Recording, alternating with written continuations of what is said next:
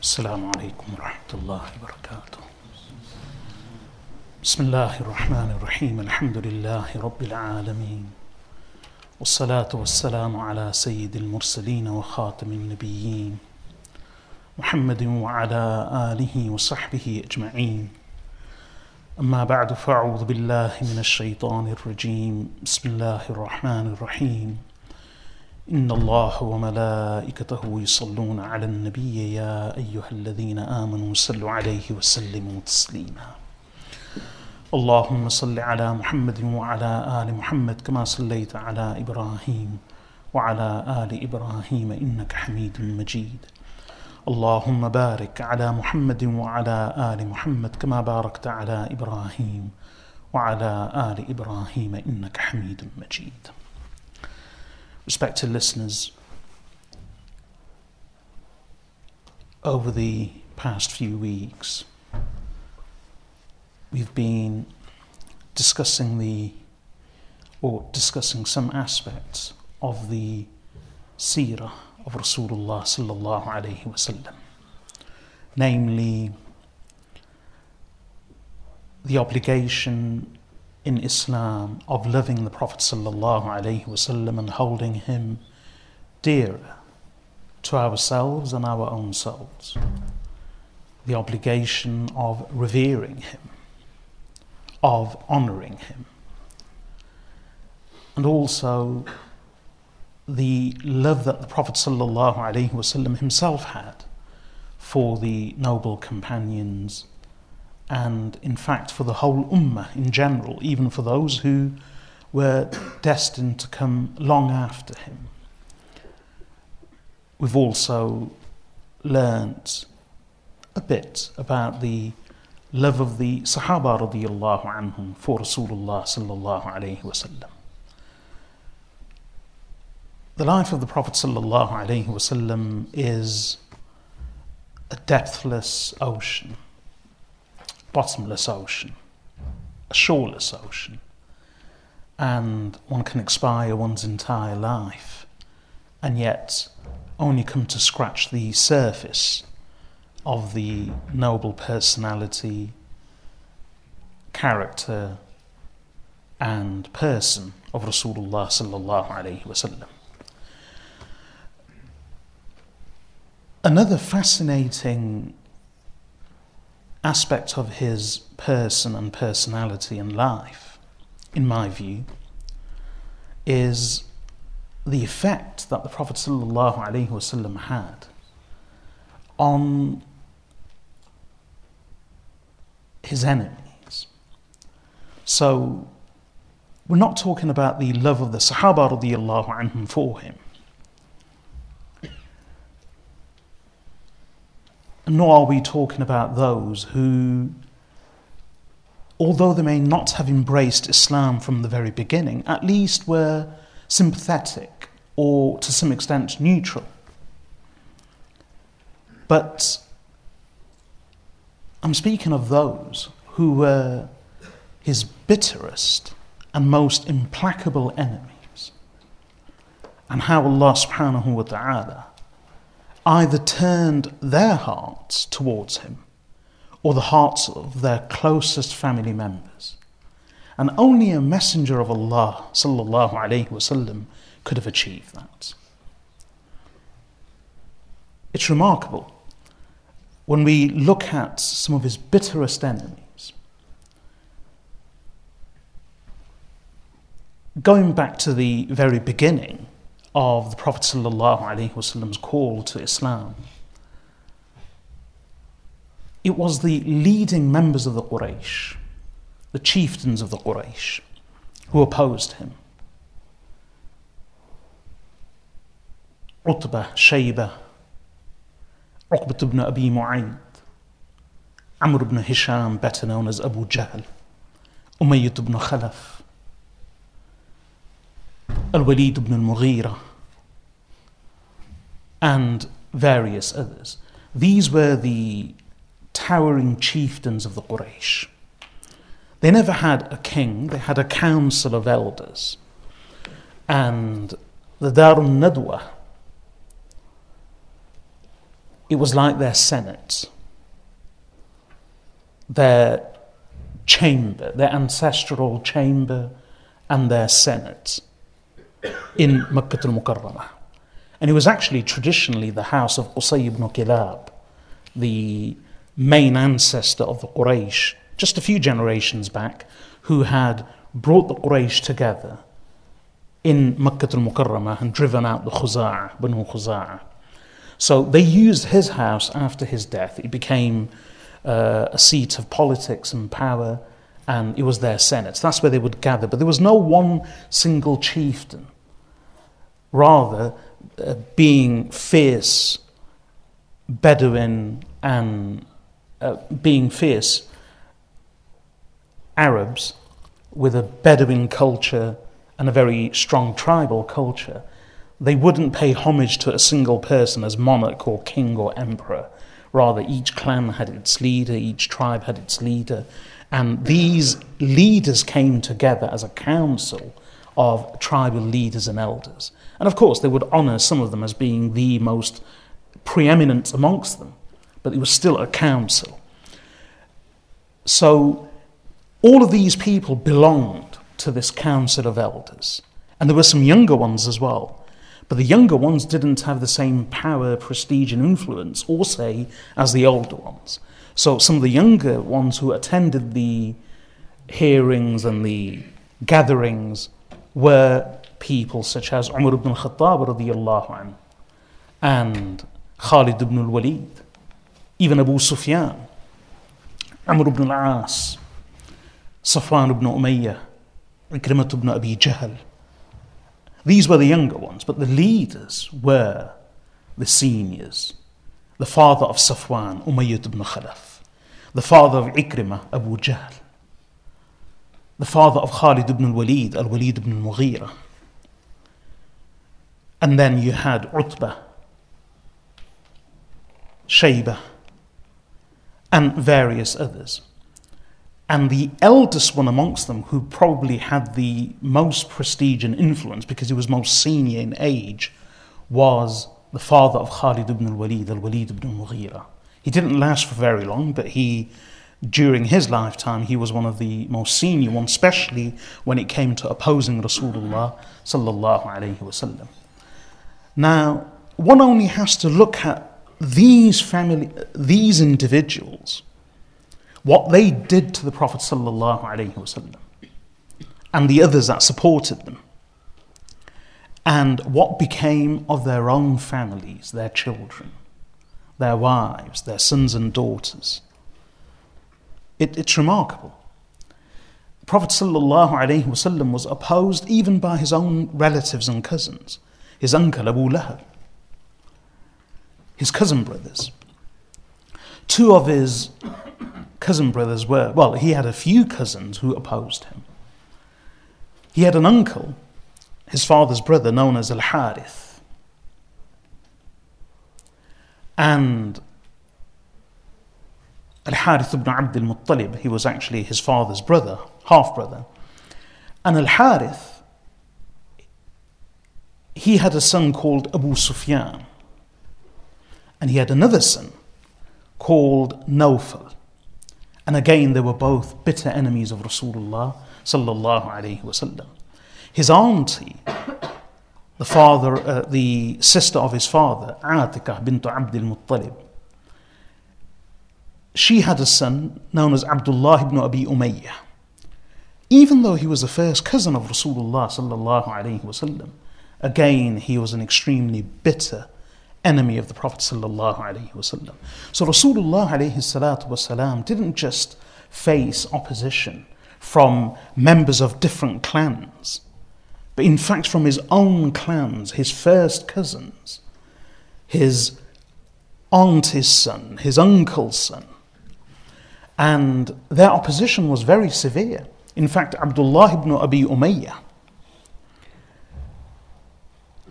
on one occasion, in the very early days of Meccan life, after the declaration of Islam and the revelation of the Quran, the Prophet ﷺ was invited by all of these chieftains of the Quraysh who had come together. So they gathered near the Kaaba and they sent word to him that, "Oh Muhammad, come and meet us. We have come together. We wish to speak to you." Rasulullah sallallahu alayhi wasallam, in his eagerness and zeal and hope that maybe they have come together to collectively listen to me attentively and embrace with a sympathetic ear, Prophet sallallahu alayhi wasallam excitedly hurried from home to the maqaf, the area around the Kaaba, and there he went and met with these chieftains of the Quraysh. They posed all manner of questions to him, and they even said a number of things to him. Initially, they engaged in conversation and dialogue. They weren't rude, although their demands were very unreasonable. And slowly, the conversation degenerated into jibes and insults at the Prophet sallallahu alaihi wasallam. And this is what Allah subhanahu wa ta'ala refers to in the Quran when He says that they said, لَن نُؤْمِنَ لَكَ حَتَّى تَفْجُرَ لَنَا مِنَ الْأَرْضِ يَنبُوعًا, that we will never believe in you until you are able to cause a spring to gush forth for us from the ground. This is a reference to that conversation, because in that meeting they made all manner of demands, and all of them were present. Umayyah, Utbah, Shaybah, Abu Jahl, and the others, including the Prophet sallallahu alaihi wasallam's cousin brothers. And so one of them was Abdullah ibn Abi Umayyah, the son of his auntie Atika, so his first cousin from his paternal auntie. So the Prophet sallallahu alaihi wasallam despaired of their belief, and they demanded from him that he causes a spring to gush forth from the earth. Or they said, "We live in parched, dry lands here in Mecca. So why don't you, if you are a true messenger of God, why don't you just miraculously cause rivers and streams to flow in our region so that we are surrounded by orchards and vineyards?" And then some of them said, "You know what? We won't believe in you," this is on that occasion, "until you climb up to the heavens and you bring a book, you produce a book." And they even said cheekily, that's why I said the conversation degenerated into insults and jibes. They said, first of all, "We won't believe in you until we see you climbing up and rising to the sky. And even if we with our eyes see you rising to the sky, and even if we do actually see you rising to the sky, we still won't believe in you until you come back down with a book." So Allah subhanahu wa ta'ala tells him at the end of that set of verses, قُلْ سُبْحَانَ رَبِّي هَلْ كُنْتُ إِلَّا بَشَرًا رَسُولًا, say to them, "May my Lord be glorified. I am not but a messenger, a human and a messenger. That the things you demand of me, these are impossible. I am but a human and a messenger." So when the Prophet ﷺ realized that they were just merely insulting him and casting jibes at him, he rose to leave. So his first cousin, Abdullah ibn Abi Umayyah, he rose with him. And so the Prophet ﷺ was very saddened. And it seemed that maybe his cousin brother, Abdullah ibn Abi Umayyah, was accompanying him on the basis that he's his first cousin and the others had just insulted him. So in order to offer him some solace and comfort, he accompanied the Prophet ﷺ. But then the Prophet ﷺ soon realized that Abdullah ibn Abi Umayyah, his first cousin, was no better, because he actually said to the Prophet ﷺ, he said, "You've heard what they've all said to you. And in fact, I say to you that I will never believe in you until you climb up to the heavens and I watch you rising to the sky, and then you come back with an open book spread out in front of you. And you are accompanied by 4 angels who all testify that you are what and who you claim to be. And in fact, even if you did all of that, I still won't believe in you. That was his first cousin, Abdullah ibn Abi Umayyah.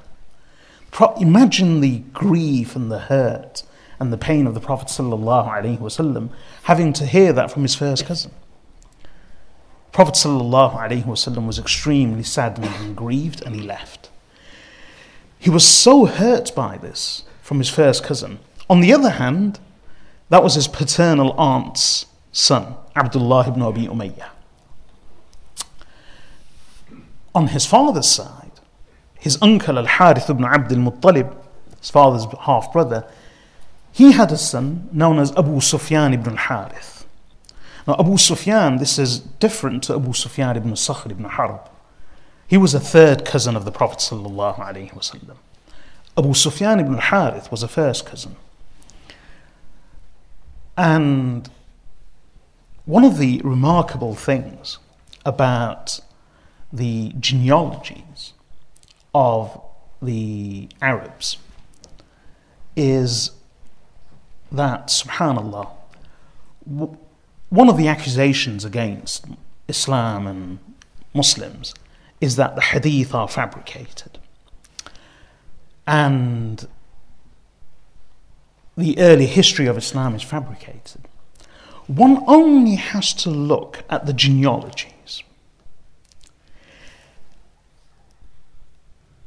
A collection of supercomputers, not one, but a collection of supercomputers working in tandem, could not fabricate these genealogies that are all interconnected and accurate. And yet we find them. They are there. And we have them from the earliest records. And scholars, both Muslim as well as non-Muslim, neutral, sympathetic as well as hostile, have always studied these genealogies and this early history of Islam. And even in this computer age, when you can actually take all of these details and put them into tables and trees and databases, you will still find that they are all accurate and they stand up to scrutiny. Yes, given a few mistakes here and there, which are inevitable, but they stand up to scrutiny. They survive scrutiny. And what that shows is that they weren't fabricated at a later date. How could one individual author fabricate all of these genealogies, stretching back a number of generations? Subhanallah. So anyway, Rasulullah sallallahu alayhi wasallam's uncle, Al-Harith, his son Abu Sufyan, he wasn't not the Abu Sufyan that we know, we commonly refer to, the husband of Hind. Rather, Abu Sufyan ibn Harith was the first cousin of Rasulullah sallallahu alayhi wasallam. Hind was the daughter of Utbah, and she was married to Abu Sufyan. So independently, she is also the third cousin of the Prophet sallallahu alaihi wasallam. Abu Sufyan is also independently the third cousin of the Prophet sallallahu alaihi wasallam. Abu Sufyan ibn Harith was his first cousin, his uncle's son, and he was also a very bitter and implacable enemy of the Prophet sallallahu alaihi wasallam. He was actually a very eloquent poet, and he would satirize the Prophet sallallahu alaihi wasallam in his poetry. And Rasulullah alayhi salatu wasalam was extremely hurt. And that's why in the 8th year of Hijrah, just before the conquest of Mecca, both Abu Sufyan ibn al-Harith, his cousin brother from his uncle, and Abdullah ibn Abi Umayyah, his cousin brother from his auntie, they both together came to visit him, humbly. Despite everything they had said and done, they both came to visit him in order to embrace Islam. So another interesting point is that Abdullah ibn Abi Umayyah, he was the first cousin of the Prophet ﷺ from his paternal auntie, Atika, the daughter of Abdul Muttalib. This Abdullah ibn Abi Umayyah was also the half-brother of Salama radiyallahu anha, the wife of Rasulullah sallallahu alayhi wasallam. So when they both came to visit the Prophet sallallahu alayhi wasallam before the conquest of Mecca, he refused to see them. So Salama radiyallahu anha, she interceded on behalf of his two cousin brothers, on behalf of her half-brother and on behalf of Abu Sufyan, the first cousin. So she said to him, Ya Rasulullah, after all, this is your uncle's son, Abu Sufyan, and this is your auntie's son, Abdullah, her half-brother. And she interceded on their behalf. The Prophet ﷺ was so hurt that he actually said to Salama radiyallahu anha, he said, as far as Abu Sufyan is concerned, he attacked my honor, i.e. through his poetry. And as far as Abdullah is concerned, I still remember what he said to me in Mecca, i.e. that I will never believe in you until you rise to the sky and until you come down with an open book and 4 angels who testify in your favor that all that you claim to be is true. And even then I will not believe in you. Rasulullah alayhi salatu wassalam had not forgotten that. Almost 20 years later, he was still hurt by it. So the Prophet sallallahu alayhi wasallam initially didn't grant them permission. Then Ali radiyallahu anhu approached Abu Sufyan, because he was his cousin brother as well, and he said to him, go humbly before the Prophet sallallahu alaihi wasallam and say to him what the brothers of Yusuf alayhi salam said to him. Tallahi laqad atharaka Allahu alayna wa in kunna lakhati'in. So they did come and they said, by Allah, verily Allah has elevated you and given you privilege and preference over us. And surely we were of the wrongful ones. So they said what Yusuf alayhi salam's brothers said to him. So immediately, despite all that pain and hurt, because it was double, you see, if a stranger had said something to the Prophet sallallahu alaihi wasallam, it's one thing. This was his blood, his family, his first cousins from both sides. So despite everything, and despite the initial intercession of Salama radiyallahu anha and his refusal, as soon as he heard these words, Rasulullah sallallahu alayhi wasallam recited the next verse of the Quran, لا تثريب عليكم اليوم يغفر الله لكم وهو أرحم الراحمين, that this day there is no retribution against you, Allah will forgive you, and verily He is the most merciful of those who show mercy. And then both Abu Sufyan, his first cousin, and Abdullah ibn Abi Umayyah, another first cousin, they were devoted to the Prophet sallallahu alaihi wasallam, despite all these years of enmity and hatred and opposition and attacking his honor and dignity, satirizing him, taunting him, his own first cousins. Their hearts were transformed. Without any compulsion, they came humbly before Rasulullah sallallahu alaihi wasallam, and they proved their devotion and dedication from that day onwards. I mention that because I wanted to show how even his cousins opposed the Prophet sallallahu alaihi wasallam. Now Rasulullah alayhi salatu wasalam, indeed Allah subhanahu wa ta'ala had sent him in such a way that Allah says of him, فَبِمَا رَحْمَةٍ مِّنَ اللَّهِ لِنْتَ لَهُمْ وَلَوْ كُنْتَ فَضًّا غَلِيظَ الْقَلْبِ لَانْفَضُّوا مِنْ حَوْلِكَ فَاعْفُ عَنْهُمْ وَاسْتَغْفِرْ لَهُمْ وَشَاوِرْهُمْ فِي الْأَمْرِ. Speaking of the companions, Allah subhanahu wa ta'ala addressing him says, it is of some mercy, i.e. it is of a great mercy, from Allah that you were soft and lenient towards them, i.e. the companions. And had you been harsh of tongue, hard of heart, they would have dispersed from around you. So it was a noble character of the Prophet ﷺ. His mercy, his softness, his leniency, his compassion, his forbearance, his tolerance. It was these things which gelled the companions around him, which kept them around him, which bonded them and caused them to remain attached to him.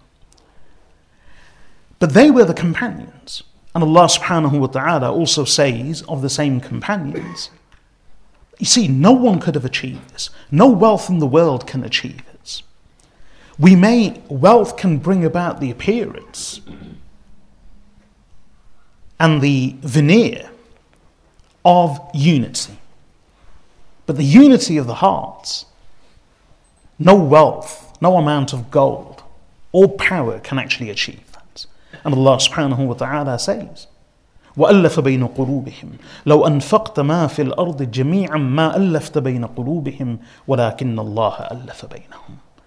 That it is Allah who brought about harmony between their hearts. And then addressing the Prophet sallallahu alaihi wasallam, Allah subhanahu wa ta'ala said to him, if you were to spend all the wealth of the world, all the wealth of the world. Now, just pause and think, reflect on those words. If we consider the wealth of today, trillions,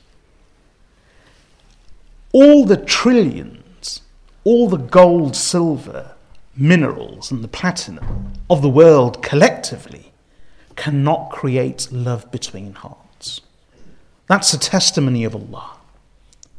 Yet despite the meagerness of means, in the hands and around the Prophet sallallahu alaihi wasallam, despite all the poverty and the privations and all the sacrifice, without spending a single penny, Rasulullah alayhi salatu wasalam was able to unite and harmonize the hearts of bitter enemies and warring factions. And that was with the companions. But this compassion and this miraculous transformation and the winning of the hearts and triumph over them extended even to his enemies. And that's what I wish to speak about today. Not the companions, not those who were neutral or sympathetic. We are talking about his most bitter and implacable enemies. Those who set out to kill him. Umar ibn al-Khattab radiyallahu anhu. He swore that he would take the life of Rasulullah sallallahu alaihi wasallam. And he went brandishing his sword. He met someone who told him, put your own house in order. When he went, i.e. his sister who had embraced Islam, when he went, when he arrived there, and eventually, it's a long story, he heard the recitation of the verses of the Quran. He was overwhelmed. And he was taken to the Prophet sallallahu alaihi wasallam, and he embraced Islam. The one who set out from home to take the life of Rasulullah sallallahu alaihi wasallam ended up returning home with his heart taken. And who can speak of the devotion and the commitment of Umar ibn al-Khattab radiyallahu anh from that day onwards? That was Sayyidina Umar radiyallahu anh. There were others who sought to take his life. Many. One of them was Thumamah ibn Uthal radiyallahu anh. Truly remarkable story. But I'll mention that later. In Makkah al-Mukarramah, those who wished to take the life of the Prophet sallallahu alaihi wasallam, many of them were won over by him. And when the Prophet sallallahu alaihi wasallam did hijrah, Suraqah ibn Malik ibn Ju'sham, we've heard of his story. When the Prophet sallallahu alaihi wasallam secretly left Makkah al-Mukarramah with Abu Bakr radiyallahu anhu and Amir ibn Fuhayra, As they hid and then they travelled up north towards Medina, the Quraysh sent out search parties and bounty hunters. They declared 100 camels. That's the equivalent of 100 brand new cars. So they placed a bounty on the head of Rasulullah sallallahu alaihi wasallam of 100 camels. So many people went. One of them was Suraqah ibn Malik ibn Ju'sham. He was a fierce Bedouin and tribal warrior. And he wanted the bounty all for himself. So he says, I was seated with my people, a group, and someone came to report that they had seen something. So he didn't want anyone to share the bounty. So he obfuscated the matter and slipped away from the group so that no one would accompany him. And then he grabbed his weapon, especially his spear and his horse, and he went in the direction of the Prophet sallallahu alaihi wasallam, Abu Bakr radiyallahu anhu, and his intention was to capture or kill the Prophet sallallahu alaihi wasallam. And we know it's a long story, but as he was approaching, his feet became, the legs of his horse became embedded and entrenched in the ground miraculously, because the Prophet sallallahu alaihi wasallam made the dua. Abu Bakr radiyallahu anhu was frantically looking back repeatedly, and he was speaking out of fear for the Prophet sallallahu alaihi wasallam. But Rasulullah alayhi salatu wasalam prayed, and Suraqah ibn Malik ibn Ju'sham's horse became stuck in the ground. Once he was released, and even after being released, he was still intent on capturing or killing the Prophet sallallahu alaihi wasallam. A second time he became stuck. A third time, eventually he realized that this was the work of the Prophet sallallahu alaihi wasallam. He then drew near, and then he, subhanallah, the man who came to kill the Prophet sallallahu alaihi wasallam or capture him, he was humbled before the Messenger of Allah. Even though he was the one on the horse, he was the warrior, he was the one with the weapons, and all the only people before him were Abu Bakr and Rasulullah sallallahu alaihi wasallam. Yet Suraqah ibn Malik ibn Ju'sham's heart was transformed, although strangely, he didn't embrace Islam straight away. He embraced Islam after a number of years. But he recognized the Prophet ﷺ. He asked him to write him a certificate of security. So Abu Bakr radiyallahu anhu actually wrote it out for him. And this same Suraqah ibn Malik ibn Ju'sham, who went out to kill the Prophet ﷺ or capture him, years later, he was a Bedouin. And the Bedouin were regarded as being unrefined. So years later, and the Prophet ﷺ there, can you imagine, in the desert of Mecca, in the desert near Mecca, this man has come to capture him or kill him. He is defeated. And then on that occasion, the Prophet ﷺ says to him, O Suraqah, how will you be when you will wear the bangles of Khosrow, the emperor of Persia?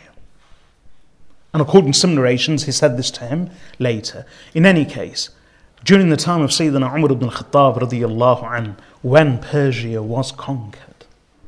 And this was no mean thing. One non-Muslim author, in a very brilliant way, he describes the comparison of the Arabs, the companions, the Sahaba radiyallahu anhum, streaming out of Arabia, of the Arabian deserts, and conquering Persia and Rome.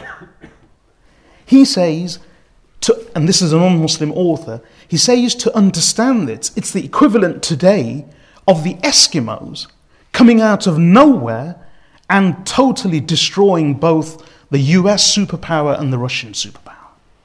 That was what the Arabs achieved. So when, during the time of Sayyidina Umar ibn al-Khattab radiyallahu anhu, Khosrow's treasures, throne, his belts, his sash, and his crown were all conquered, and they were sent to Medina, Sayyidina Umar radiyallahu anhu remembered the words of Rasulullah sallallahu alayhi wasallam to Suraqah ibn Malik ibn Ju'sham, and he summoned him, and he said, "O Suraqah, come." And then he made Suraqah wear the crown, the sash, and the bangles, the bangles of Khosrow. And then he said to Suraqah radiyallahu anhu, Umar radiyallahu anhu said to Suraqah, raise your arms, i.e. in this manner, so it's a full display. And then when he did so, Sayyidina Umar ibn al-Khattab radiyallahu anhu said, all praise be to that Allah who stripped Khosrow. And remember, he was the emperor of the Sassanid Persian Empire. He said, all praise be to Allah who stripped Khosrow of his bangles and jewelry and put them on the hands and the arms of a Bedouin. So he did that to fulfill the words of Rasulullah sallallahu alayhi wasallam. And that was Suraqah radiyallahu anhu who went to capture or kill the Prophet sallallahu alayhi wasallam. On that same journey of Hijrah, another individual was Buraidah ibn al-Husayb al-Aslami. He heard about the Prophet sallallahu alayhi wasallam, that he is traveling or fleeing from Mecca to Medina. And the Quraysh put a bounty on him. So again, Buraidah was a leader of his people. Buraidah ibn al-Husayb, he was a leader of his people. So he summoned and he created a search party of 70 of his followers. And he went out, Buraidah, with 70 of his folk, people of his tribe. And they went out to search for Rasulullah sallallahu alayhi wasallam. Subhanallah. And his intent was, again, to capture or kill Muhammad ibn Abdullah sallallahu alayhi wasallam. When they eventually came upon them, this was nearer to Medina. Suraqah, his story was nearer to Mecca. Buraidah, his story was nearer to Medina.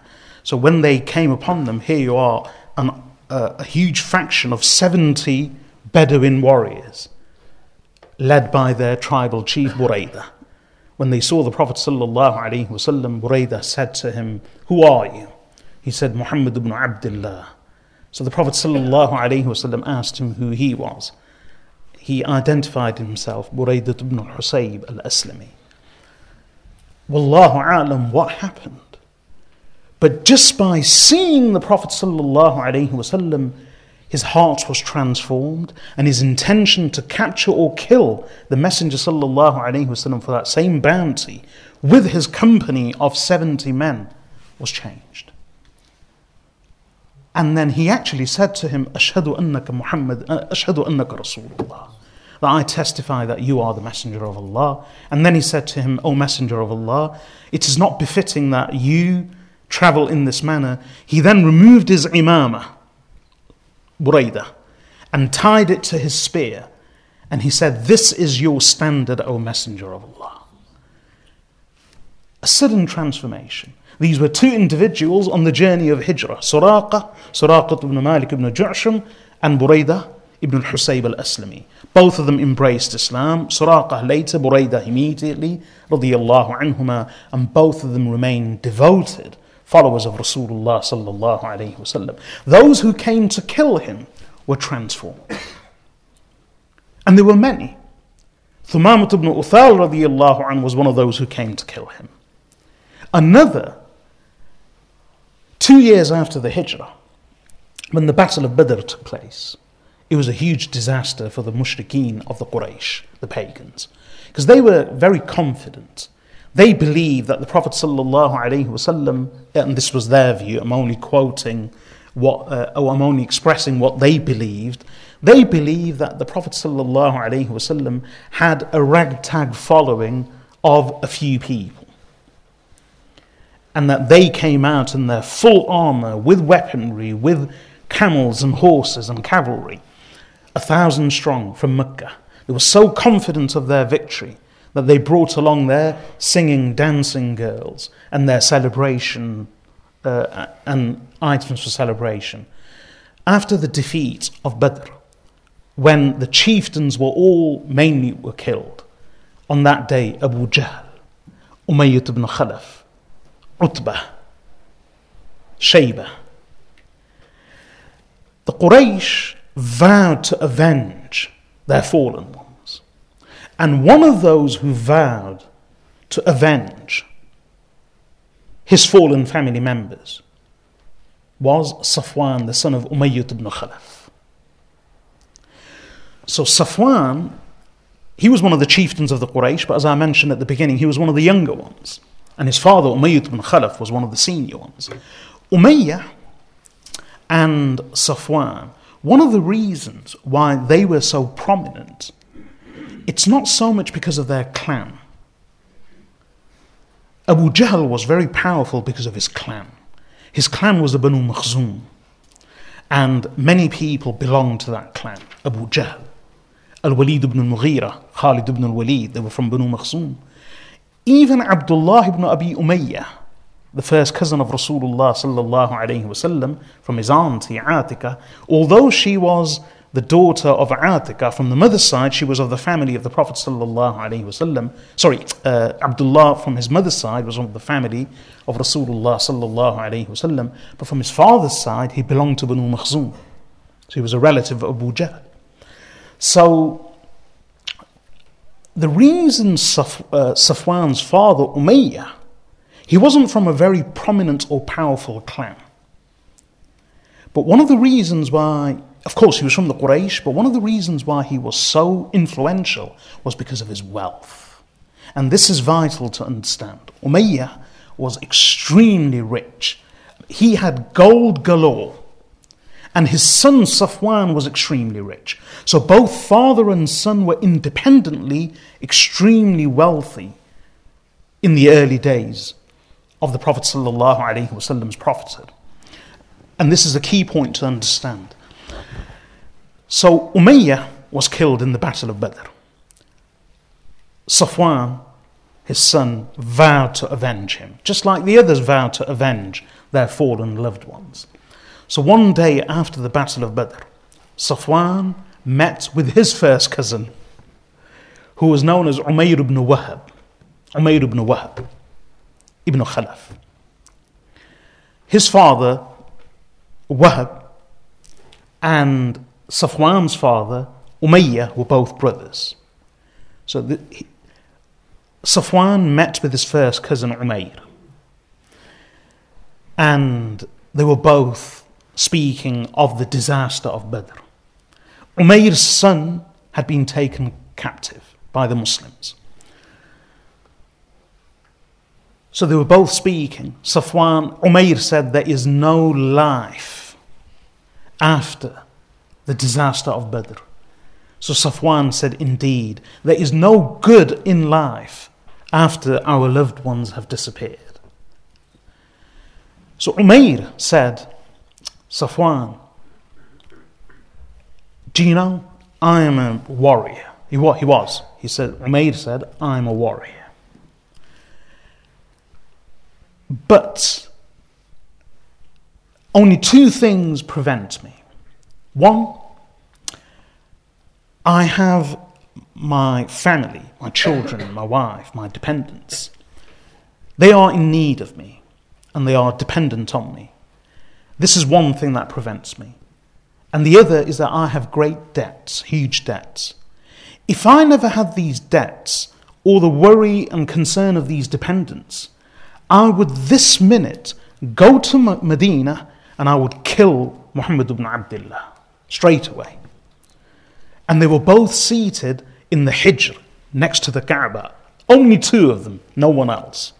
So Safwan said to him, O Umayr, do not let this concern you. If you go and carry out this mission of assassinating Muhammad, I will pay all your debts, and your whole family will be dependent and reliant on me till the day I die. So Umayr said, if you take care of these things, which are the only ones preventing me, I will go and I will kill Muhammad ibn Abdullah. So Umayr set off. And he says, I have a reason to go and see him because my son is a captive in Medina. He was one of those captured in the Battle of Badr. So he said, my son is a captive. I will go to Medina on the pretext of negotiating his ransom. and when I have a chance, I will kill Muhammad. So Umayr left. Safwan was overjoyed. And without revealing the plan, he would go around Mecca and tell everyone, because Mecca was in a state of gloom and mourning because of the disaster of Badr. So he would go around Mecca telling the people that in a few days you will receive some good news from Yathrib, which will dispel and do away and wash away the sorrow of Badr. And whenever anyone would travel from Medina to Mecca or arrived in the next few days, he would ask everyone eagerly, has anything happened in Yathrib? Has anything happened? Yathrib was the old Arabic name for Medina. Has anything happened in Yathrib? Has anything happened? No. So what had happened? Umayr travelled to Medina. There he came and he arrived at the masjid of Rasulullah sallallahu alayhi wasallam. He was about to enter the masjid when Umar radiallahu anhu saw him, and he recognized him, and he also saw his sword hanging around his neck. So they would hang their swords around their neck as well. So Umar radiallahu anhu rushed towards him and grabbed him by his sword, and he said, "Where are you going?" So he says, "I wish to go to speak to Muhammad to negotiate the ransom of my son." So Umar radiallahu anhu grabbed him and dragged him towards Rasulullah sallallahu alayhi wasallam. So as he took him into the masjid, Prophet sallallahu alayhi wasallam saw both of them coming. So Umayr said to the Prophet sallallahu alayhi wasallam, "Is this how you treat your visitors, those who come to you?" So the Prophet sallallahu alayhi wasallam said to him, "O Umar, leave him." So Umar radiallahu anhu let him go. So Umayr came and sat before the Prophet sallallahu alayhi wasallam. And remember, he still had the intention of killing him. So the Prophet sallallahu alayhi wasallam said to him, "O Umayr, why this sword?" So Umayr said, "I forgot to take it off when I entered. I forgot to take it off when I entered." And then he said, "God curse these swords. They have brought us immense problems." When he said that, the Prophet ﷺ said to him again, "But yes, Umayr, why the sword?" So he repeated what he said. He said, "God curse these swords. They have brought us immense problems." And he was still intent on killing Rasulullah ﷺ. So the Prophet ﷺ, he tried to brush it off. So the Prophet ﷺ said to him, "Umayr, what happened with you and Safwan?"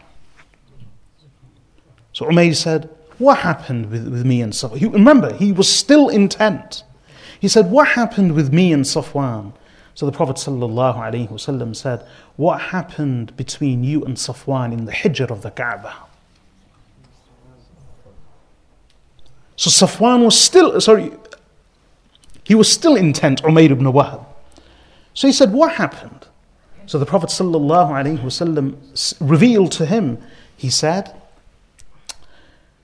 that Safwan undertook that he would repay all your debts and he would maintain your family till the last of his days, as long as you came here and killed me. So Umayr ibn Wahab said, "By Allah, when we were in Mecca, we used to doubt and deny you when you informed us of what used to happen in the heavens. But now I see that you truthfully and accurately tell us what happens here on earth. For indeed, apart from Sufyan and me, there was no third person who knew of this. Ashhadu an la ilaha illallah wa ashhadu annaka Muhammadur Rasulullah. Wa ashhadu anna Muhammadur Rasulullah." He embraced Islam. And then he said to the Prophet sallallahu alaihi wasallam, "Ya Rasulullah, grant me permission to go back to Mecca and preach." So the Prophet ﷺ said to him, "Yes." But before he did so, he told the Sahaba radiyallahu anhum, "Come, take him and teach your brother." So the Sahaba took him, taught him some Quran, some of the basics, and then he left for Mecca. Safwan ibn Umayyah was still waiting. he was still waiting for the good news of the death of Rasulullah sallallahu alayhi wasallam. When Umayr went to Mecca, he did not go to meet Safwan. Once, all he did is that he went and he started preaching Islam straight away. Safwan learnt of the failure of the mission and the embracing of his cousin Umayr's and his co-conspirator Umayr's Islam whilst he was in Mecca. He was devastated. And he then said, by Allah, I will never spend anything on him or ever befriend him or trust him again or ever speak to him till the day I die. That was Umayr. So Umayr radiyallahu anhu went to kill the Prophet sallallahu alayhi wasallam. Suraqah went to kill the Prophet sallallahu alayhi wasallam. Buraidah radiyallahu anhum went to kill the Prophet sallallahu alayhi wasallam. All of them were transformed. And this story about Umayr ibn Wahab being told that what happened between you and Safwan in the privacy of the Hijr of the Kaaba. The Hijr is that part of, which is today demarcated by the semicircle stones. Originally that was actually part of the Kaaba, so they call it the Hijr.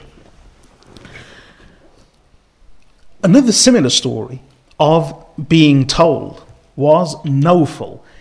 I mentioned earlier that the Prophet ﷺ's cousin brother was Abu Sufyan, the son of Al-Harith.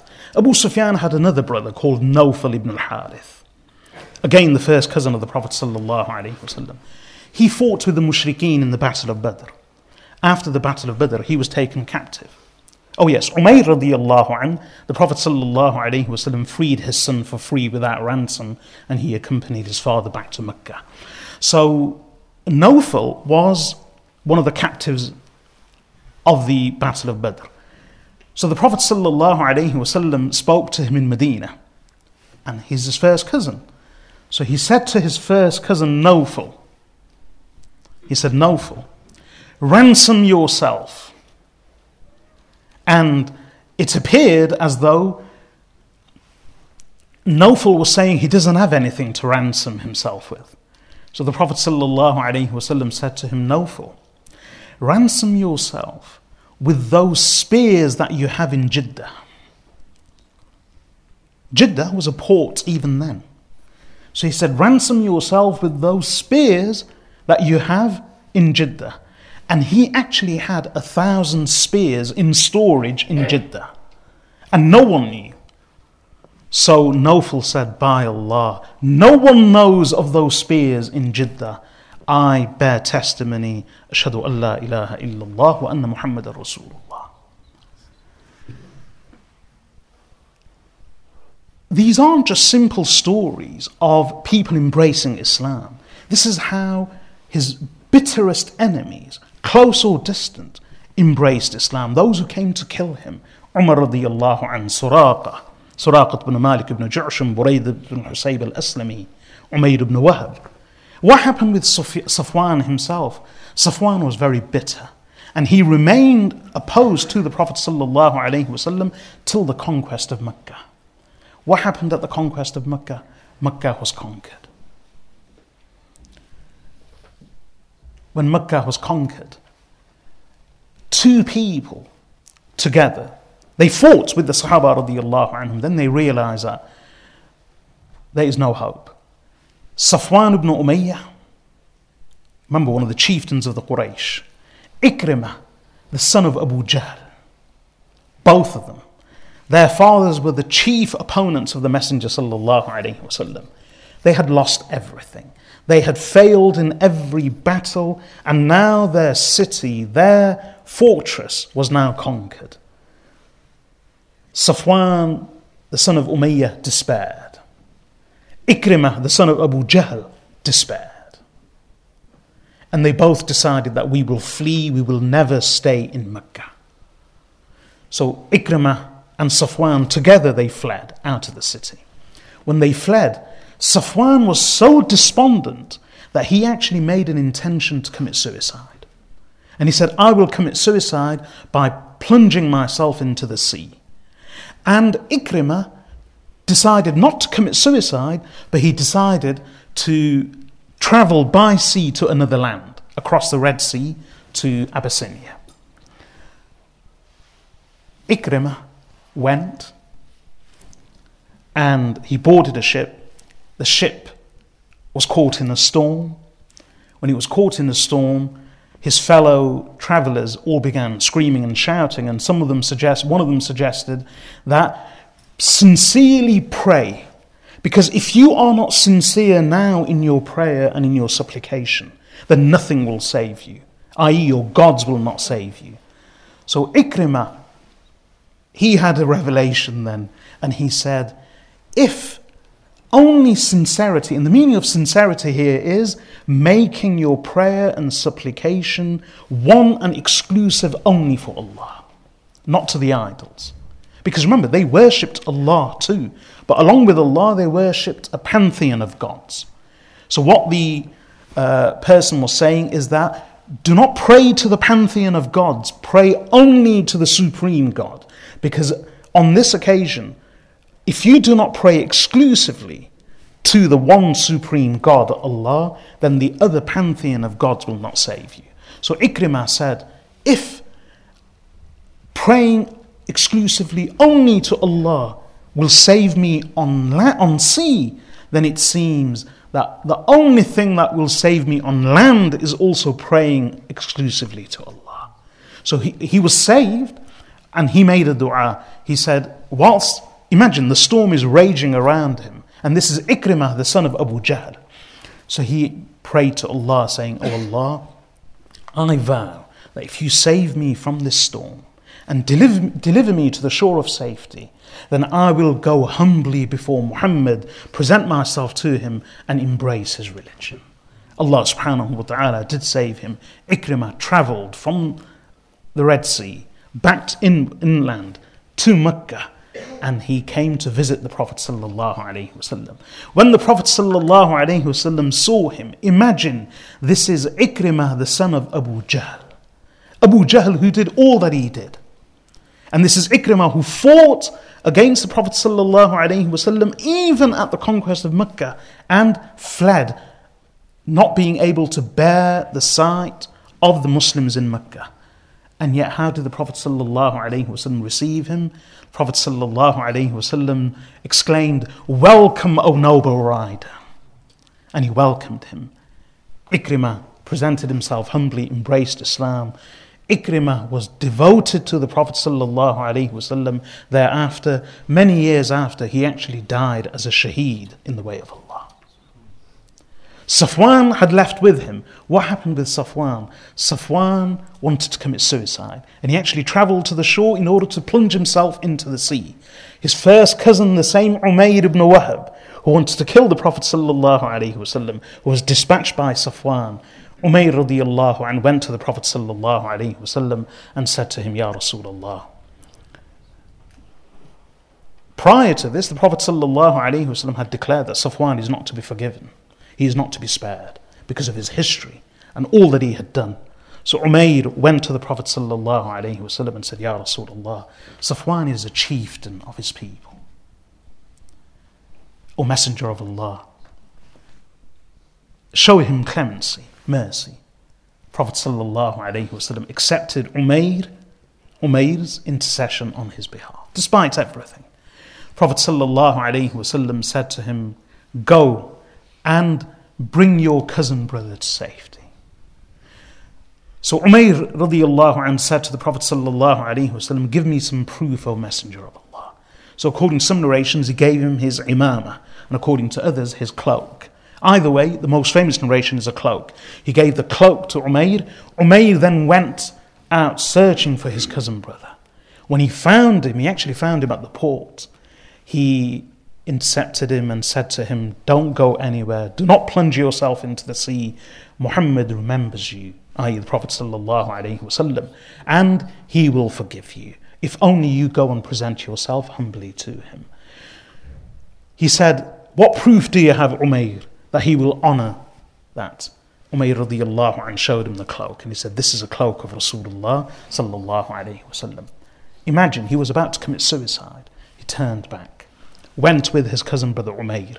the Prophet ﷺ received him with honor. Not just in a gentle, noble way and in a compassionate way. He received him with honor. And after receiving him with honor, imagine this. Safwan refused to believe immediately. He said to him, "O Muhammad, give me some time. Give me 2 months for me to reflect and to observe." The Prophet ﷺ said 4 months. I give you 4 months to do what you wish. Roam, remain with us, observe, reflect. And then Safwan actually stayed with the Prophet ﷺ after the conquest of Mecca without embracing Islam. This is important, without embracing Islam. And what did I say earlier on? He was extremely rich. They said he had hoards of gold. Safwan, independently of his father, they were both rich. The Prophet ﷺ, whilst he was a non-Muslim, he actually gave him wealth. He gave him wealth. They both passed by a valley where there were the spoils of Hunayn. The valley was filled with livestock, cattle, flocks of sheep, goats, herds of goats. Prophet ﷺ said to him, "Safwan, do you see all this?" He said, "Yes." He said, "Would it please you to have this?" Safwan was in no need. He had hoards of gold. In fact, after the conquest of Mecca, before the Prophet ﷺ gave him this gift, Safwan actually lent the Prophet ﷺ arms and weapons for the Battle of Hunayn. That's how rich he was. The Prophet ﷺ borrowed arms and weapons and armor for the Battle of Hunayn, even though he wasn't a Muslim. Imam Muslim and Imam Tirmidhi rahmatullahi alayhima both relate a hadith in which it's related that Safwan says, the Prophet ﷺ gave me wealth, even though he was the most detestable person in my eyes in the whole world. He gave me wealth, and he continued to be generous and noble to me until he became the most beloved of the whole of mankind to me. And the reason I mentioned about wealth is this. No one should think or suggest that Safwan was bought over by wealth.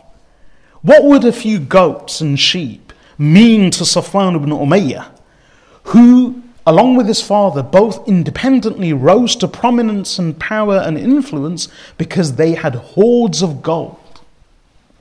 So Safwan said to the Prophet ﷺ when he offered him some wealth, he said, "O Muhammad, only a messenger of Allah could be so generous." He said, "I bear testimony that indeed you are the messenger of Allah." Safwan embraced Islam. This was a son of Umayyah, the one who had conspired along with Umayr to kill Rasulullah ﷺ, who paid for his assassination. And yet Allah subhanahu wa ta'ala turned his heart through the clemency and compassion of Rasulullah sallallahu alayhi wa sallam.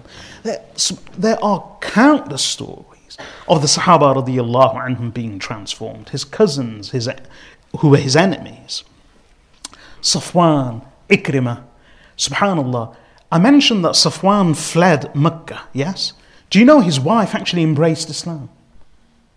His wife never went with him. His wife said, "I will embrace Islam," and she stayed in Mecca. And do you know who his wife was? Her name was Najiyah.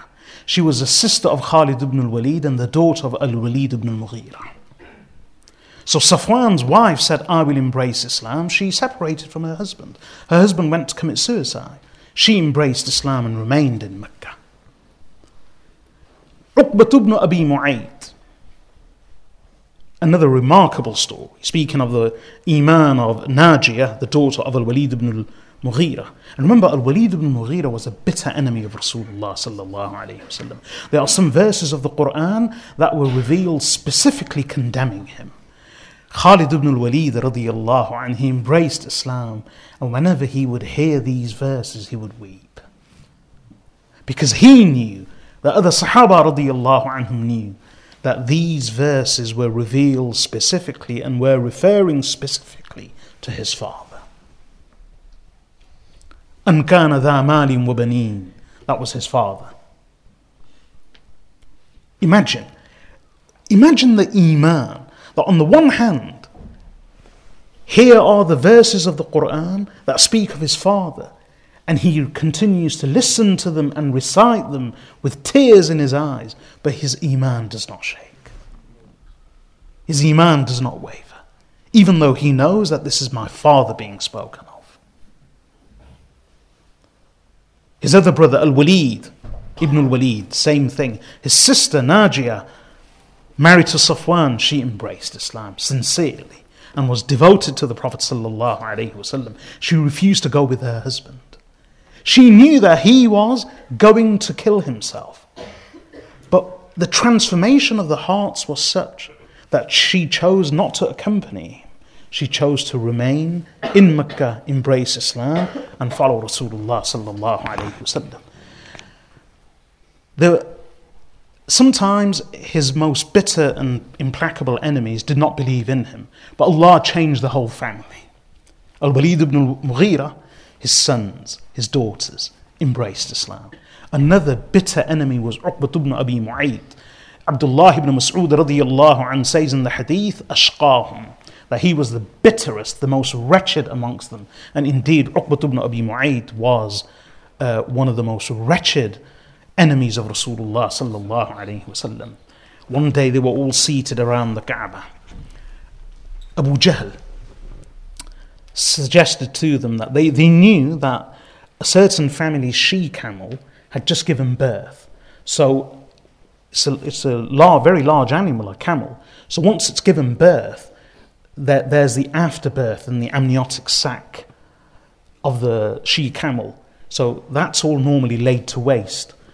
And everyone knew of the birth, so Abu Jahl said, such and such family she-camel has just given birth. Who will go? The Prophet ﷺ was performing salah in the mataf, in the Masjid al-Haram. Who will go and collect that salah jazur, the amniotic sac and the afterbirth of the she-camel, and bring it and dump it on Muhammad ibn Abdullah? So, فَقَامَ أَشْقَاهُمْ, the most wretched of that group and party. Who was it? Uqbat ibn Abi Mu'ayt. He went, fetched the afterbirth and the amniotic sac and all that gore, blood and filth. He came, the Prophet ﷺ was in prostration, he came and dumped it on his noble back. The weight of the amniotic sac and the weight of the afterbirth was such that Rasulullah ﷺ could not rise from prostration. Abdullah ibn Mas'ud radiyallahu anhu narrates his hadith in Bukhari and others. He was standing there, but he was alone and helpless. He narrates the incident. Someone went and told the family of the Prophet ﷺ, Fatima radiyallahu anha, she was a little girl at the time, she came running. And she came and she was the one who pushed it off the back of Rasulullah sallallahu alayhi wasallam as a little girl, and then she stood there in the mataf, in al-Masjid al-Haram, cursing Abu Jahl and his companions. And before she arrived, when Uqbat ibn Abi Mu'ayt dumped the amniotic sac, Abu Jahl and his companions all fell about laughing, jostling with each other, poking and nudging each other in their sides and laughing and pointing at the Prophet sallallahu alaihi wasallam.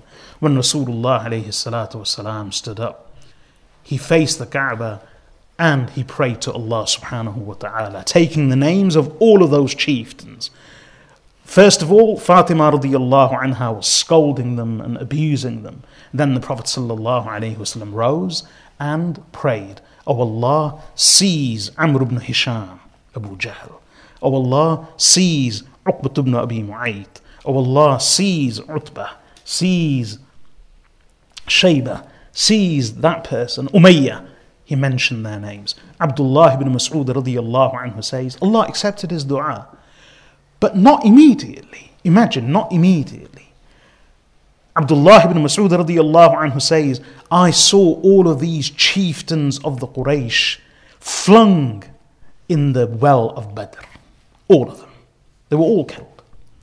And as soon as the Prophet ﷺ prayed, they heard him. Their faces dropped and their laughter abruptly ceased. Why? Because despite everything, they believed in the sanctity of the Kaaba and al-Masjid al-Haram. And they knew that du'as are accepted. And they feared for themselves when the Prophet ﷺ prayed. So the one who dumped the amniotic sac was Uqbat ibn Abi Mu'ayt. On another occasion, he came and he took his cloth. The Prophet ﷺ was praying. He strangled the Prophet ﷺ with his cloth. On another occasion, the same Uqbat ibn Abi Mu'ayt, Ashqal Qawm, the most wretched amongst them, he came. Whilst the Prophet ﷺ was in sujood prostration, he placed his foot on the noble neck of Rasulullah ﷺ and pushed down. Allahu Akbar. But he perished. What happened with his family? His youngest daughter, unmarried, her name was Kulthum.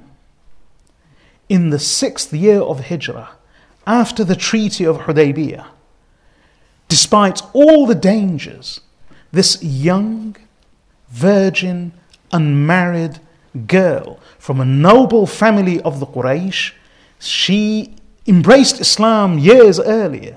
And now she actually intended to do hijrah. She left Makkah al-Mukarramah alone. And she did hijrah across the desert, alone. Imagine. And on the way she met a noble Arab from another tribe who accompanied her and helped her reach Medina. But for part of the journey, she travelled alone. And what happened? They sent out a search party after her. And who was the search party? 2 of her own brothers, Umara and Al-Walid. And they both chased her. She arrived in Medina before they could capture her. So they came to the Prophet ﷺ. And they said to him, as part of the Treaty of Hudaybiyah. And before I mention the story of Kulthum radiyallahu anha, speaking about the Treaty of Hudaybiyah, what was part of the treaty? Part of the treaty was that anyone who travels from Mecca to Medina,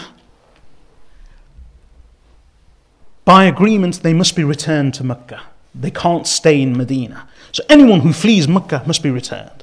But if anyone wishes to leave Medina and abandon the Muslims and join the people of Mecca, they don't have to be returned. It was a lopsided, very one-sided agreement, but the Prophet ﷺ accepted. And who was the one who mainly negotiated that treaty? Suhail ibn Amr. Suhail ibn Amr again was another implacable, bitter enemy of Rasulullah sallallahu alayhi wasallam. Allahu Akbar. In the Treaty of Hudaybiyah, Suhail ibn Amr came. Suhail ibn Amr was not a normal person. He was known as the Khatib of the Quraysh, their orator.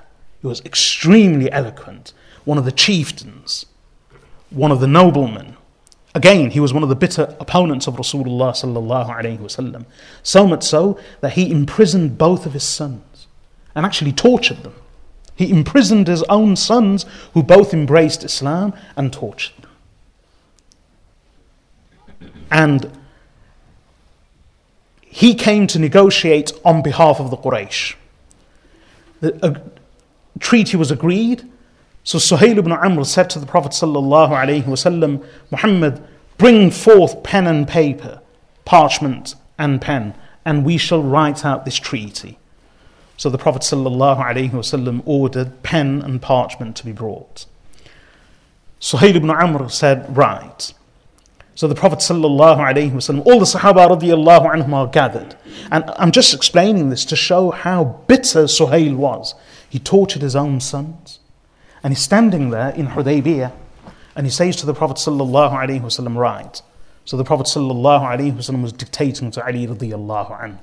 So the Prophet sallallahu alaihi wasallam said, Uktub bismillahir rahmanir rahim. Write by the name of Allah, the gracious, ar-Rahman, the most merciful. So Suhail ibn Amr said, we don't know what this Rahman is. Who's this Rahman? Because the Quraysh, they never used to say that, Ar-Rahman. So they said, who's this Rahman? No. Write with the old prayer that you used to write with, that the Arabs used to write with, which is Bismikallahumma. So he said, write Bismikallahumma. So the Sahaba radiallahu anhum, in their anger, they said, no, we will write Bismillahir Rahmanir Rahim. Prophet sallallahu alayhi wasallam said, fine, write Bismikallahumma. So Ali radiallahu anhu wrote Bismikallahumma. Then the Prophet sallallahu alayhi wasallam said, Ali, write, هذا ما قاضى عليه محمد رسول الله. That this is what Muhammad, the Messenger of Allah, has agreed. So Suhail ibn Amr again interjected and he said, no. If we recognized you as a messenger of Allah, we would have never fought you or prevented you from reaching the Kaaba. We don't recognize you as a messenger of Allah. Don't. Right?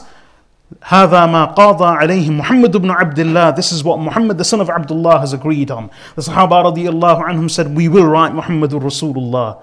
Prophet sallallahu alayhi wasallam said, no, right? Muhammad ibn Abdullah, Muhammad the son of Abdullah. He compromised. Ali radiallahu anhu said, Ya Rasulullah, I cannot strike off Rasulullah. So the Prophet sallallahu alayhi wasallam said, show me where it is.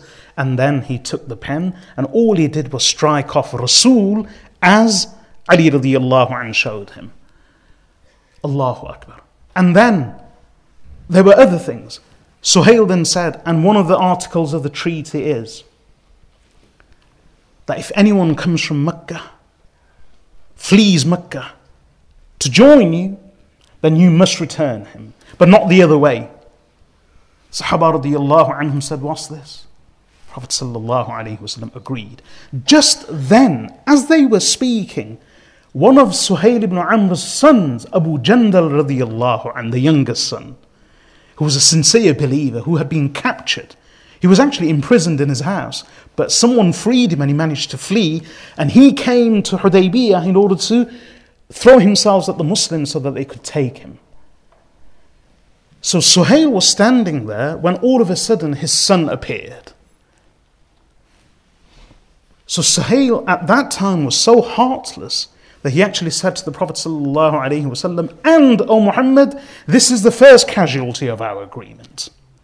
So when we have agreed that anyone who leaves Mecca to go to Medina must be returned to us, the first person whose return I demand is this one, his own son Abu Jandal.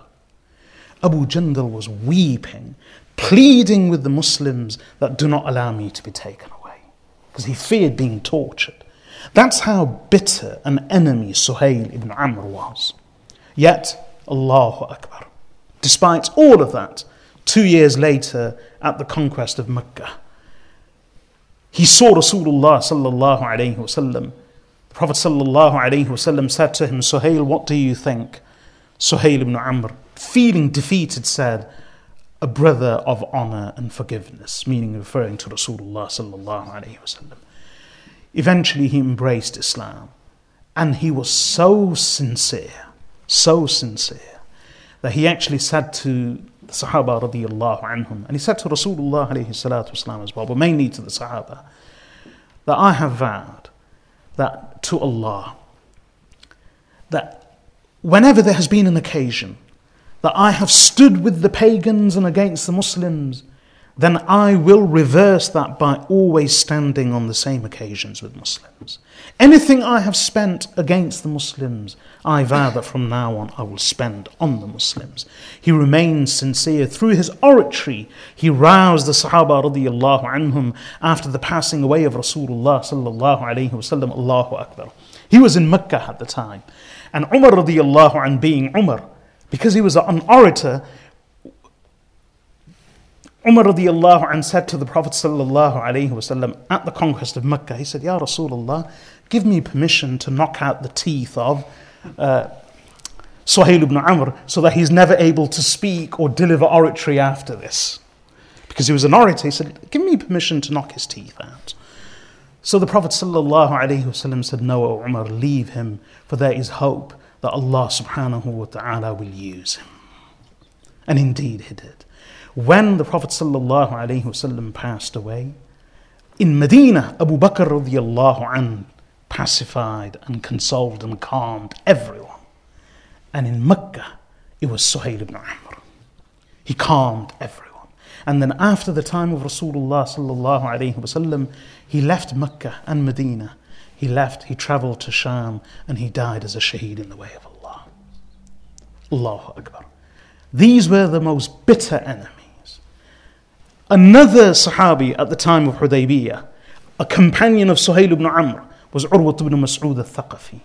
Again, he wasn't a bitter opponent, but he refused to believe in Rasulullah sallallahu alayhi wasallam. He's the same one who travelled to Hudaybiyah, saw the Sahaba radiyallahu anhum jostling for the Prophet sallallahu alayhi wasallam, saliva, spit, water of wudu.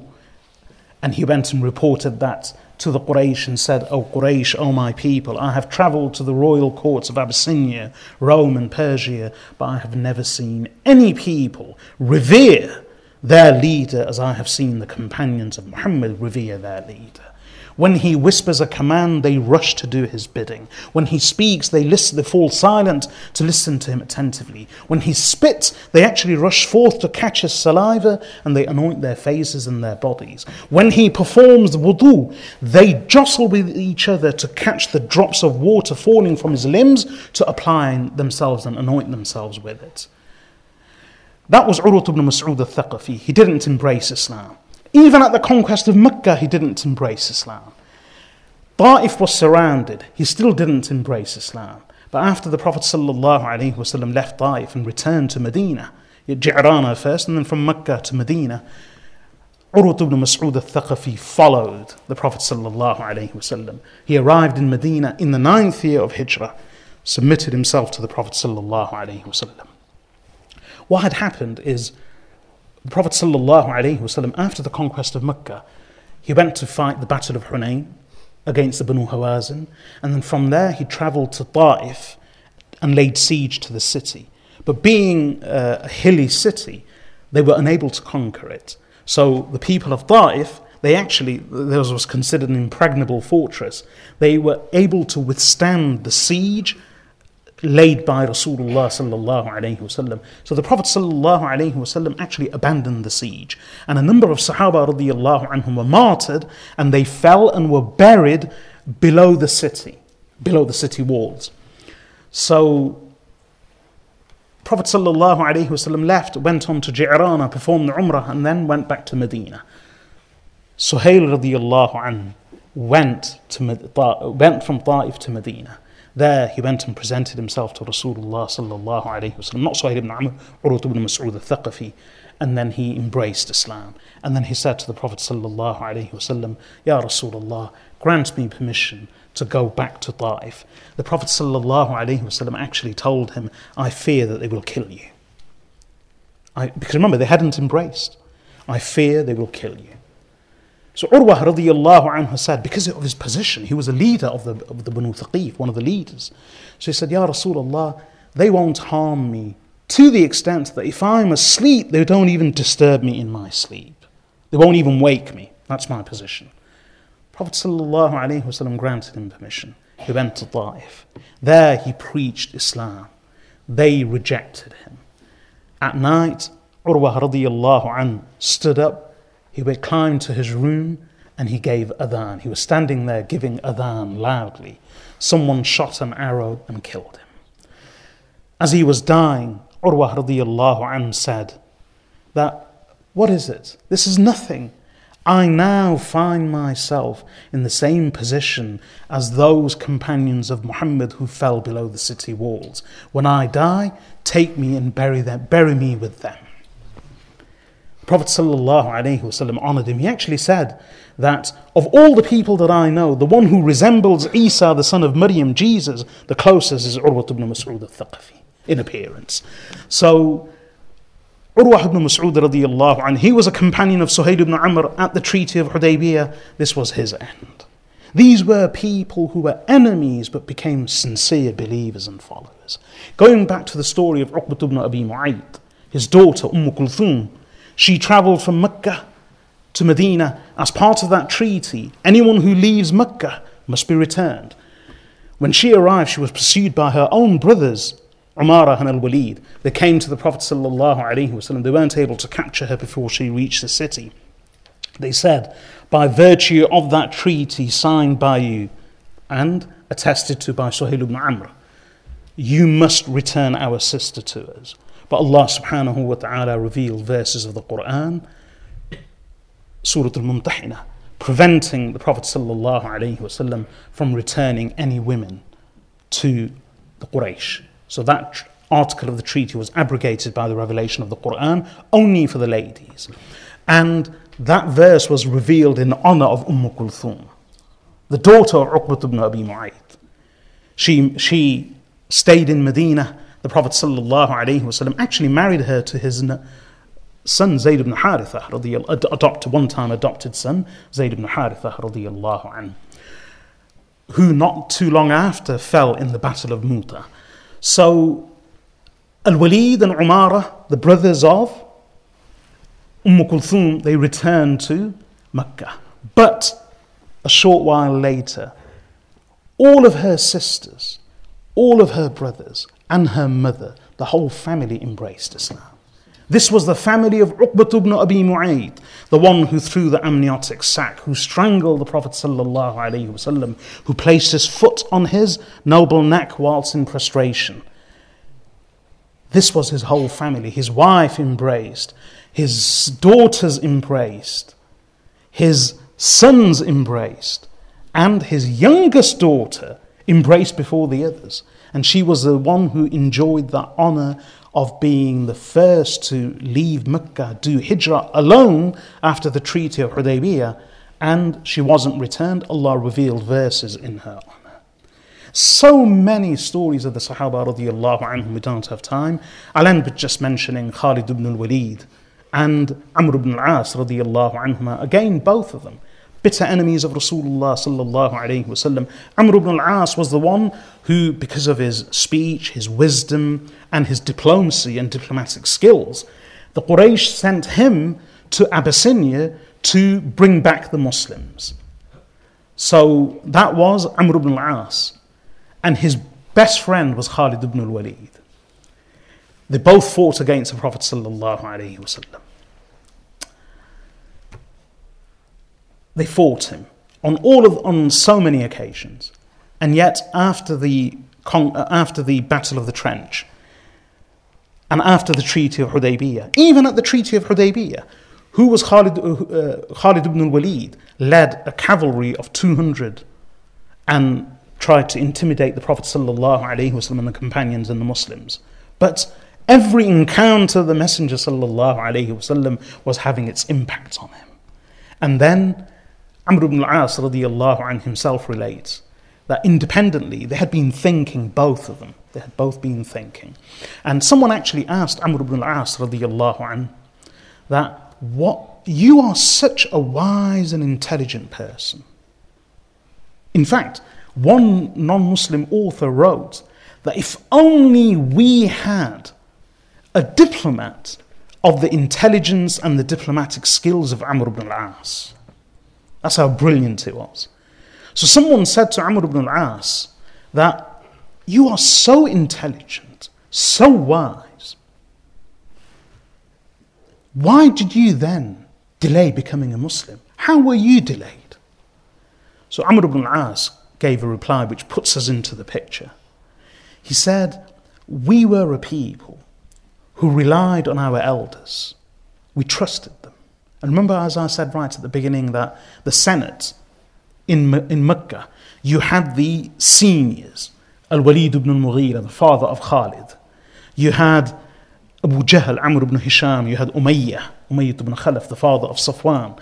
These were the elders, the seniors. And then you had the middle-aged and the younger ones such as Khalid, Safwan, Ikrimah. So Amr ibn al-As says that we relied and were dependent on our elders, and we would always defer to them. So when the Prophet ﷺ proclaimed his message, when they opposed him, we followed them. We accepted what they said, we trusted them. But when they passed on, this was after Badr, and the affair fell into our hands, and they became the leaders and the more responsible ones. They said we were then able and we had the freedom to look at things ourselves and to reflect. And this reflection led Amr ibn al-As to the conviction that Islam was true, and that the Prophet ﷺ was a true messenger of Allah. So he says, just before the conquest of Mecca, he travelled from Mecca alone to Medina. Why? To embrace Islam. His best friend didn't know, Khalid ibn al-Walid. And en route, they both met each other, Khalid and Amr. So Amr said, where are you going? Khalid said, where are you going? So he said, Khalid, look, the truth is, I am making my way to Medina to embrace Islam at the hands of Muhammad ibn Abdullah, who I believe to be the messenger of Allah. Khalid said, Amr, I am heading in the same direction for the same purpose. They both came, presented themselves humbly to Rasulullah sallallahu alayhi wasallam, and both of them embraced Islam. And then they were devoted, both of them. And we all know about Khalid ibn al-Walid radiyallahu anhu. Amr ibn al-As, who remained bitterly opposed to him till that day, he actually says in a hadith, he says, this is Amr ibn al-As speaking, he says, if you were to ask me, he says, by Allah, there was no one greater in my eyes than the messenger of Allah sallallahu alayhi wasallam. And if you were to ask me to describe him, I would not be able to describe him to you fully, because I was never able to stare at him directly because of the awe that I held him in. That was Amr ibn al-As. So Khalid ibn al-Walid, Amr ibn al-As, so many of the other Sahaba radiyallahu anhum, his own wives, Safiya bint Huyay ibn Akhtab, her father was one of the bitterest enemies of the Prophet sallallahu alayhi wasallam in Madinatul Munawwarah. He was the leader of Banu Nadir, one of the tribes to be expelled. He was expelled and sent to Khaybar. He was allowed to leave and sent to Khaybar, but he didn't stop there. He kept on coming back and causing trouble. And he actually came back to Medina during this campaign of Khandaq in the 5th year of Hijrah in order to stir up trouble and to incite the Banu Qurayza to rebel against the Prophet sallallahu alaihi wasallam. He was instrumental, and he was Huyay ibn Akhtab, a bitter enemy of the Messenger of Allah. His daughter married the Prophet sallallahu alaihi wasallam, Safiya radiyallahu anha, and she loved him dearly. Abu Sufyan was a bitter opponent of the Prophet sallallahu alaihi wasallam. Abu Sufyan ibn Sakhr ibn Harb ibn Umayyah, the husband of Hind bint Utbah, and not Abu Sufyan, the first cousin, but the third cousin. Abu Sufyan was a leader and a chieftain of the Quraysh. He was a bitter enemy. And after the Battle of Badr, because all the senior ones had died, he became the leader. Abu Sufyan became the preeminent leader. That's why he was the leader of the Quraysh in the Battle of Uhud and in the Battle of the Trench in the 5th year of Hijrah. What happened with Abu Sufyan? His daughter, Ramlah, a very beautiful name, but not very common. Ramlah means Jamila, meaning beautiful, Hasina. That was actually the name of his daughter, Ramlah, the daughter of Abu Sufyan. But her kunya, she had a daughter known as Habiba, so she's more famously known by her kunya, Habiba radiyallahu anha, but her name was Ramlah. So Ramlah, Habiba, the daughter of Abu Sufyan, when her husband died, Ubaydullah ibn Jahash, or Abdullah ibn Jahash, when he died, she married the Prophet sallallahu alaihi wasallam. She was in Abyssinia. The Prophet sallallahu alaihi wasallam was in Medina. And the Prophet sallallahu alaihi wasallam sent word to Najashi to conduct his nikah. So Najashi actually conducted the nikah of Habiba radiyallahu anha. Different wives used to pride themselves on different things. So Zainab radiyallahu anha used to pride herself on being married by Allah in the heavens and not by the families. She used to say, all of you have been married by your families. It was Allah who gave me away and married me to the Prophet sallallahu alaihi wasallam. Habiba radiyallahu anha, her point of pride was that the Prophet sallallahu alaihi wasallam gave a certain mahr to all of the wives except Habiba radiyallahu anha. He never gave her the mahr. He never gave mahr to Zainab bint Jahash, and he never gave mahr, the dowry, to Habiba radiyallahu anha, because her dowry was paid by Najashi the emperor, and he gave her a lot. So she prided herself on being the one who was given the most dowry. So Habiba radiallahu anha, she married the Prophet sallallahu alayhi wasallam. Abu Sufyan was in Mecca. He was his enemy. Yet when he learned that his own daughter, Hind, learned that her own daughter had married their greatest enemy, still Abu Sufyan, being a nobleman, he was a man of honor. And he actually said that of the Prophet sallallahu alaihi wasallam, he said, this is a man who cannot be rejected. I.e. in marriage.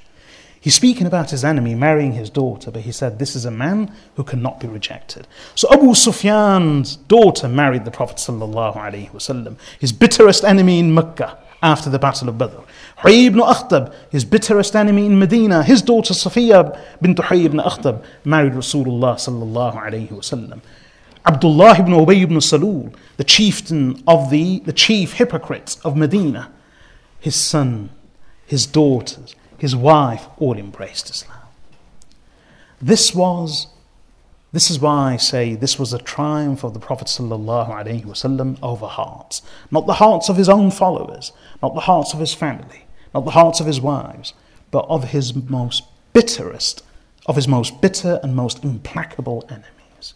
Truly, only a messenger of Allah could have achieved that. And every one of these Sahaba radiyallahu anhum displayed immense love, devotion and commitment and sincerity, to the extent that many of them, not all of the ones that I've described, but most of them actually fell as shuhada in the way of Allah. They sacrificed their lives, and that proved their commitment.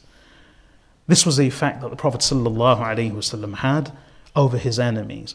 We can only pray that Allah subhanahu wa ta'ala enable our hearts to be affected by Rasulullah sallallahu alayhi wa sallam to some degree. Wa sallallahu wa sallam ala abdihi wa rasulih nabiyyina Muhammad wa ala alihi wa sahbihi ajma'een. Subhanakallahumma bihamdik nashhadu an la ilaha illa ant nastaghfiruka wa natubu ilayk.